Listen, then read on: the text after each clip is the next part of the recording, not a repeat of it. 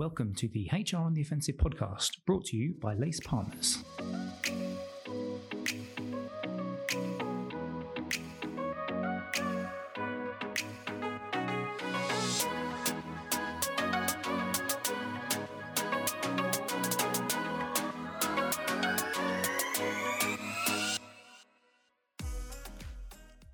Good morning, good afternoon, and good evening, and welcome to the latest HR on the Offensive podcast. It's me, Chris, from Lace Partners.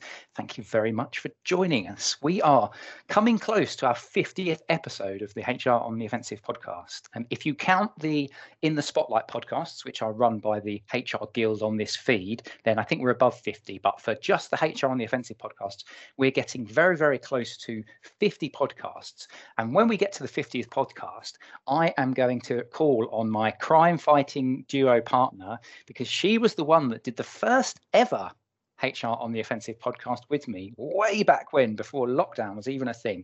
It is Emily Onis, who is one of our exec directors at Lace Partners. Ems, how you doing? You all right? Hey Chris, I'm good, thank you. Yeah, I'd completely forgotten that. The We first did. one. We did the first one together, you and I, in the old office that we had all of those years ago when lockdown wasn't even a consideration. But before we introduce our guest, as is the tradition now, what Emma and I do, just for our guest Rowley, and I'll introduce Rowley in a second, we choose a crime-fighting duo that we reference ourselves as. So we've had Turner and Hooch, we've had the people from Midsummer Murders, and my selection this week, Ems, Mulder and Scully from the X-Files. I don't think we've done them yet, have we?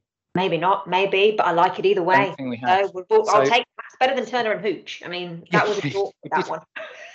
That wasn't a good one, was it? To be honest with you, deciding who should be Hooch and who should be Turner wasn't good. But it's nice and easy as well, because one of us is Sculder, one of us is Mulder and Scully. So it works a little bit better. But enough of my drill. Let's focus on our conversation today, which is around performance management and performance management trends. And to do that, our guest is Rowley Walter. And Rowley runs a company called Appraised. Rowley, how are you doing? Very well, thank you. Thank you very much for having me on the show.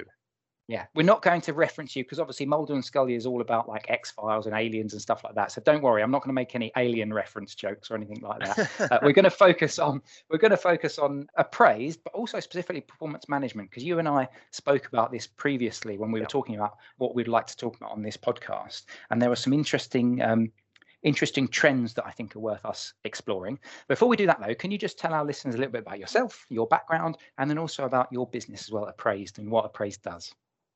With pleasure. So my background is, I'll give you the very short version. So I did an engineering degree, so I'm interested in technology. I then went off to work at Goldman Sachs in HR as a sort of business analyst. And I was there for a couple of years. This was my very first job. This was year 2000. And I was there, for a couple of years, and it was great fun. I really enjoyed it. It was fascinating understanding what HR does. Obviously, there's a lot of kind of process and stuff like that, and there's a huge opportunities for improving those processes, which is what I was working on as a business analyst, and creating internal web apps and stuff like that. It was great fun, but also led me to learn more about performance management and how we did annual appraisals and 360-degree feedback and stuff like that. And, this kind of intersection between people and technology, and how you could use technology to help people at work, not just kind of get stuff done, but be their best selves, effectively be most kind of performant. I found that very interesting. Anyway, let's skip forward a number of years in the wilderness, and I then find myself I'm at home. I've been working on performance management. I'm working for a consultancy that did performance management training all around the world. And I thought I want to get back to technology. There's a, huge kind of new excitement in the world of technology with things like, I don't know, Facebook and Gmail and stuff like that. I think it's time to have another look at this.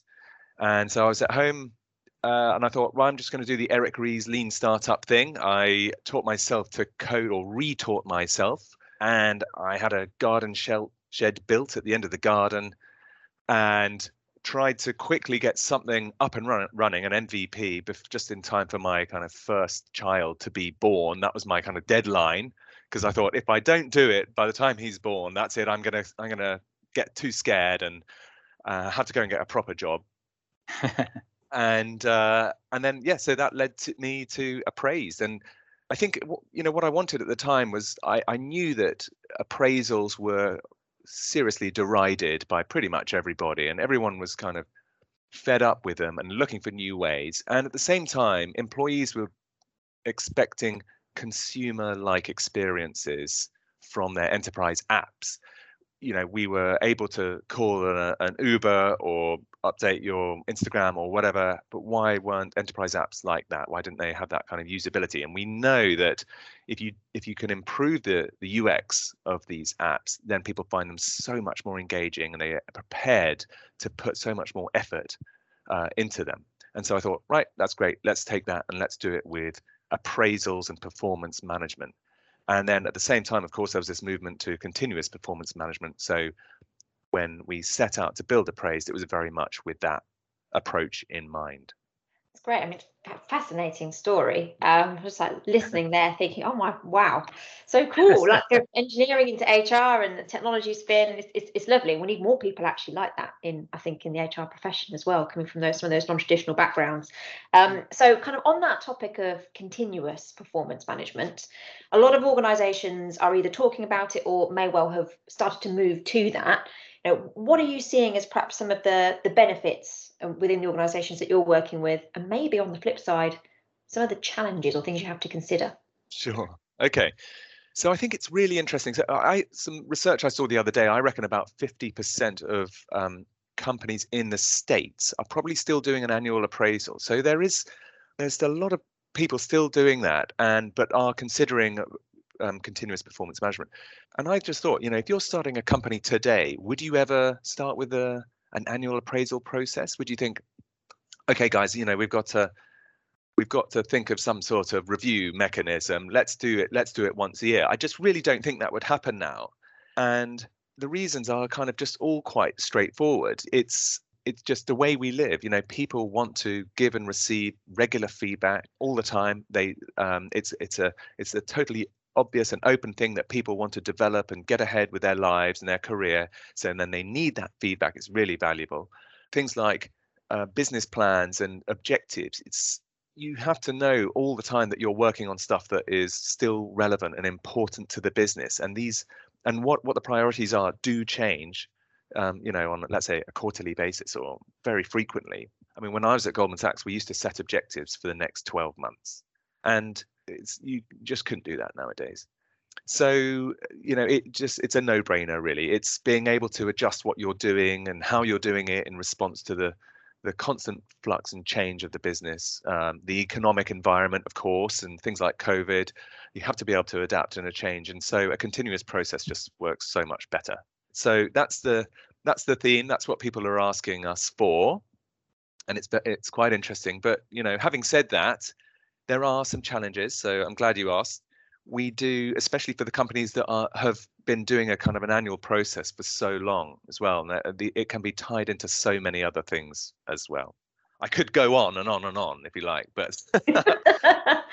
Well, no, I mean, the challenge is one I asked because I've had a few conversations, as I'm sure all of us have recently, where people are going, I love the idea, we really want to make that change, but it's too big a cultural shift for us.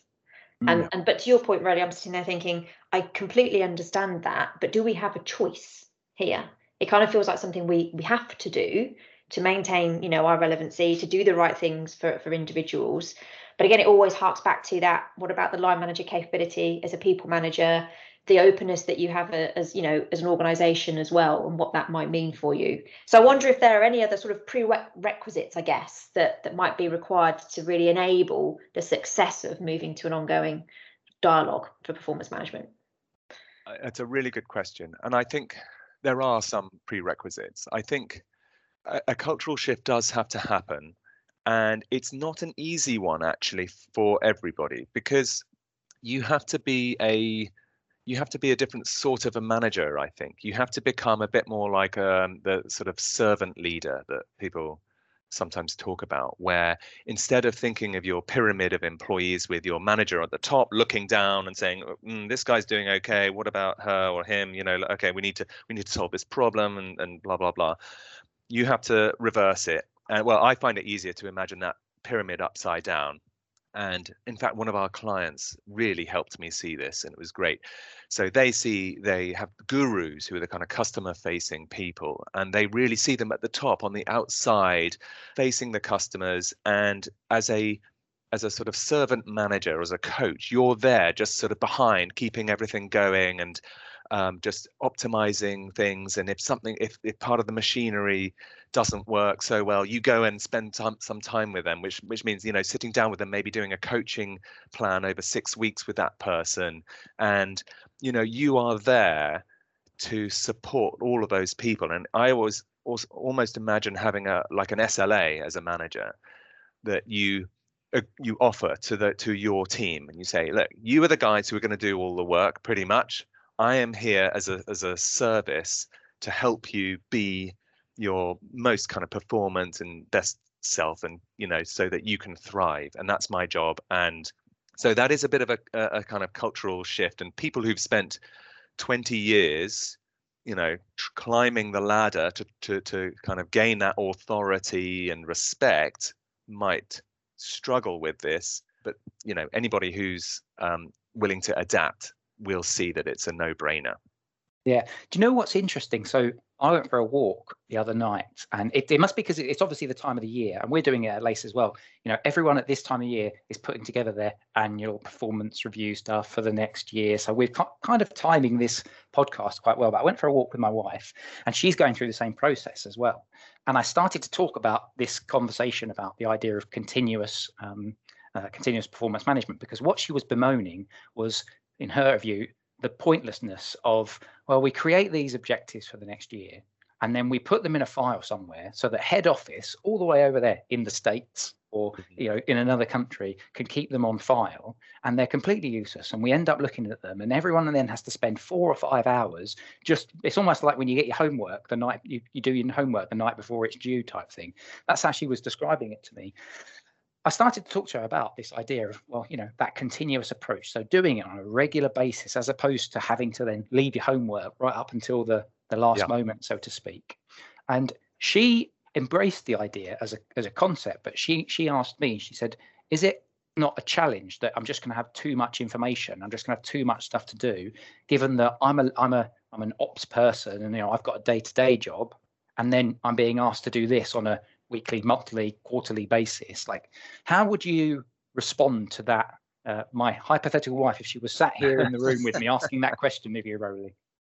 Okay, so if I employed, suppose I ran a very large organization with hundreds of employees, let's say, or more, and somebody said, look, do I really have to tell you how I'm getting on with all my work frequently? And so that you can know on a monthly basis whether your company is going in the direction you want it to? I would say, yes, you absolutely do. Because I need that information to know that everything's working smoothly, and that we can change course if we need to. But one of the things I think is the benefit of everything now being online is that a lot of the kind of admin and tedium of that can be taken away. So we can do things like connect to other data sources, so that actually you don't have to go and copy paste data from your CRM system into your performance management system or your OKR system. So that does help enormously. I think, now the fact that so much of our work can be measured online in some way does help a lot. But I do sympathize. We certainly don't want to add unnecessary admin and bureaucracy to people's lives. That would be appalling. And how are some of those organisations that perhaps you're working with at the moment, Rowley, with Appraised, how are they going about maybe moving to more of this continuous performance management culture and perhaps implementing technologies to support that? So it's a real mixture, and it's fascinating. And no two companies are the same. So we've got some who say, this is fantastic, we love it, your system is really simple and it's going to be great, we're just going to have check-ins and we're going to forget all about our ratings and all that kind of stuff. This is great, and we're going to be positive, we're going to have a growth mindset, and we're going to trust people, and it's going to be fantastic. And then we get through halfway through the implementation, and someone says, oh, hang on a minute, but actually we need these ratings. So we do this pay review every year, and then we do this, and then we have to work out who are going to be our future leaders and put them on this program and all of that. But actually we can unpick these. And just because they were all used to be done at the end of the year in one big Word document doesn't mean they have to be done. Doesn't have to mean that it's done like that online. So we'll separate the processes out and make it more of a continuous thing that happens throughout the year. And so we can, okay, we got a gaming company, for example, and they will have a 6-month kind of repeating cycle of reviews with different topics. So I think this is really cool. So in month 1, they do 360-degree feedback. Month 2, they have a career discussion with the manager. Month 3, they will talk about your kind of skills. Month 4, they'll talk about workload and your kind of effectiveness and so on. So they will tackle these different things at different times of the year, and then they'll repeat it for the next 6 months of the year as well. So we're seeing lots and lots of different things.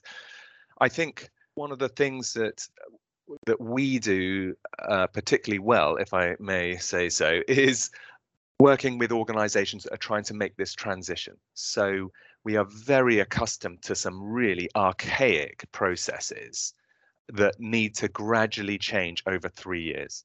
So we've got quite a few clients who have come to us and they say, this is what we want to do, but we know it's going to take us 3 years to get there. We've got a cultural shift to go through, and we've got some really thorny practices and data processes that we need to kind of gradually unpick, and it's going to take us a while.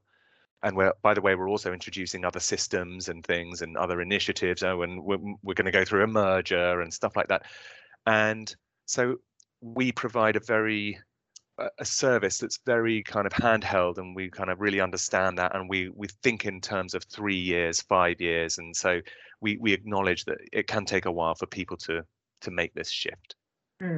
Yeah, I think that's, you've hit on 2 really important things there, at least from when we work with organisations who are doing this as well, Roly, which is you've got to think holistically. So this is one part of the overall end-to-end talent strategy and approach, I guess. So, you're having a development conversation, you've got performance in that, may or may not tied to reward. Some organisations are decoupling, but that's quite hard. I think it's probably fair to say. Yeah. And then you've obviously got the talent and succession side of that, but also the point that you said around it's a journey. Because this, we all know it takes time, but I think sometimes when you do these initiatives, there's an expectation that change does happen overnight. So it's also about, I think, how you provide support to help embed what you're trying to achieve with something like moving to a continuous performance management culture, if I call it that, versus a process. Because I'm with you, in the old world, it was very tick boxy, process driven. Oh, darn it, I wrote them 12 months ago. Oh, I've got a week to go before the review. Quick. What did I do? We've all been there, if we're honest. So no, I just thought it was really, really insightful, that, and sort of to highlight some of those things as well. Really, really helpful. Good. Yeah. I mean, there is one other interesting thing, which is, even though we have a lot of clients who are doing continuous performance management and have check-ins the whole time, they're doing talent reviews at different times of year and all kinds of things, it is still can be very hard for them to let go of something happening at the end of the year, some kind of year-end review. And I don't know, and we have been talking about this shift to continuous performance management for 10 years.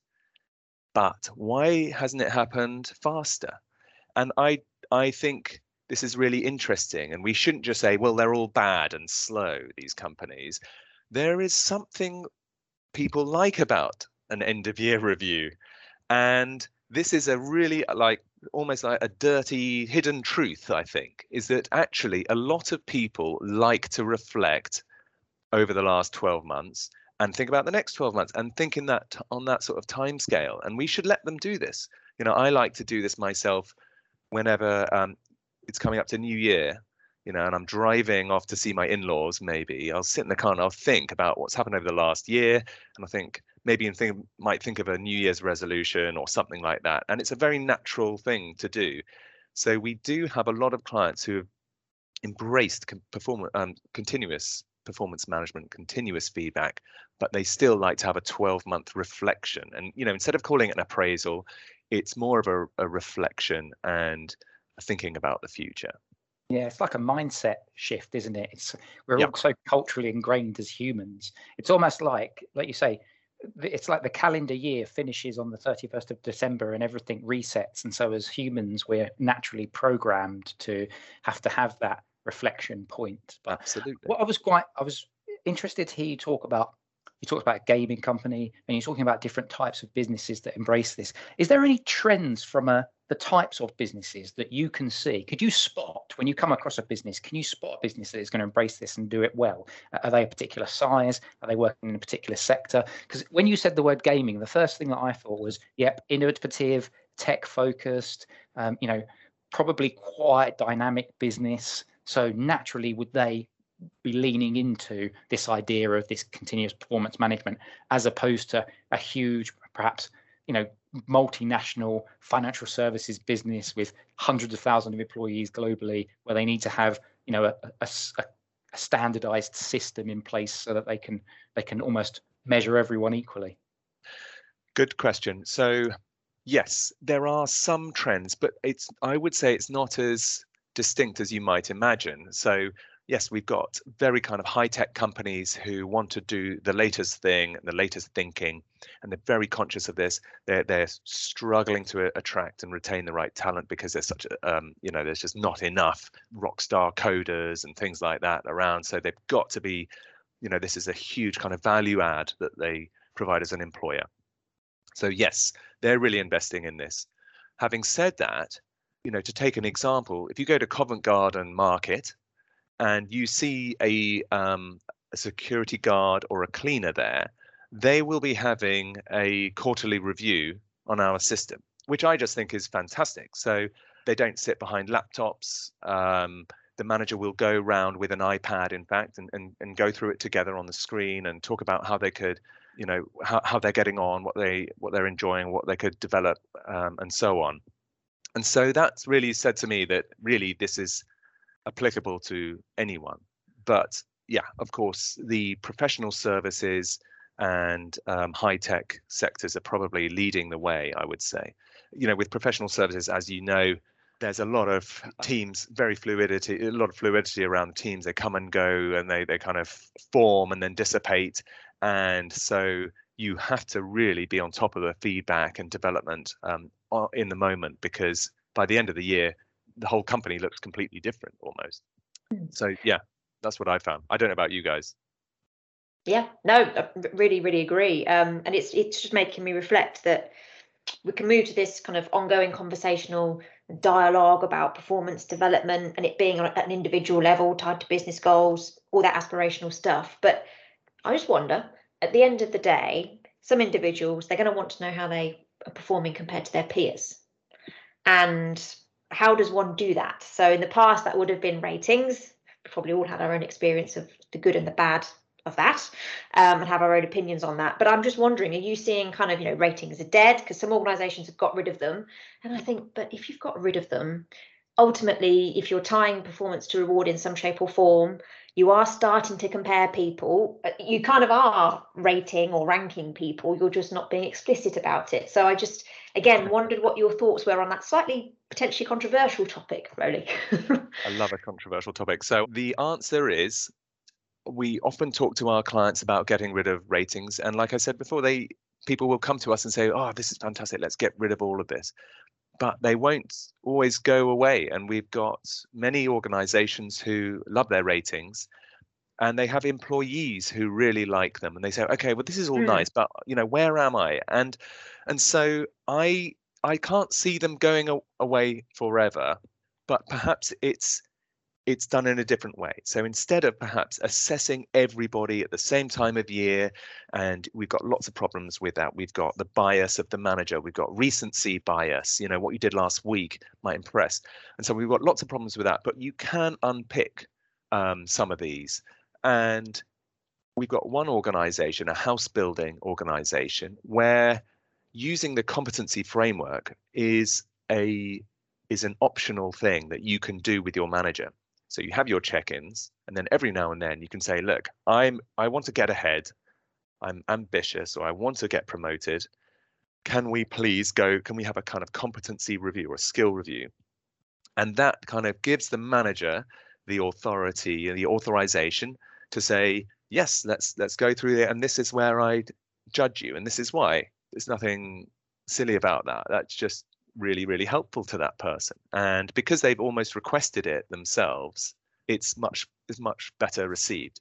It has more power as well, doesn't it? I mean, if you think about, and you can also start to then identify those highly engaged employees that potentially are future management material. Because if you've got somebody who over a period of time just isn't actually looking at their own career and saying, I want to evolve, I want to get better, then you've got somebody that potentially you can say, well, maybe this person is just a person that wants to stay in that role, and there's nothing wrong with that.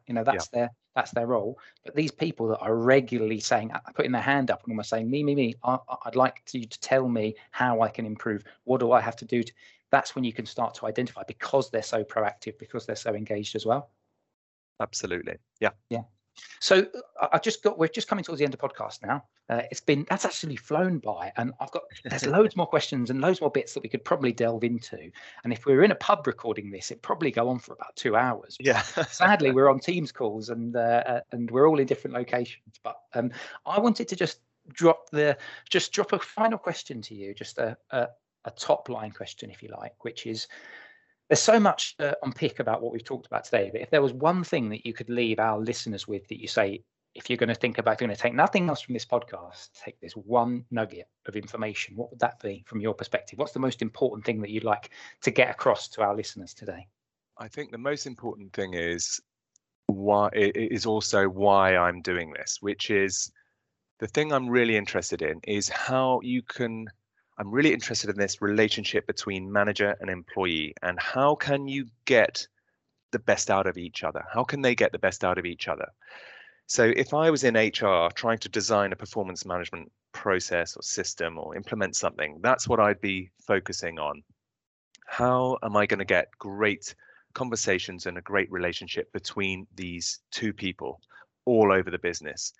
And then the system is what I use to know that is happening, to be certain. If I was the boss of a 1,000 person organization, and I go into the canteen or whatever, and I see 1,000 people, it would be incredible to know that all of those 1,000 people has a good relationship with their manager, and they are working together to get the best from each other.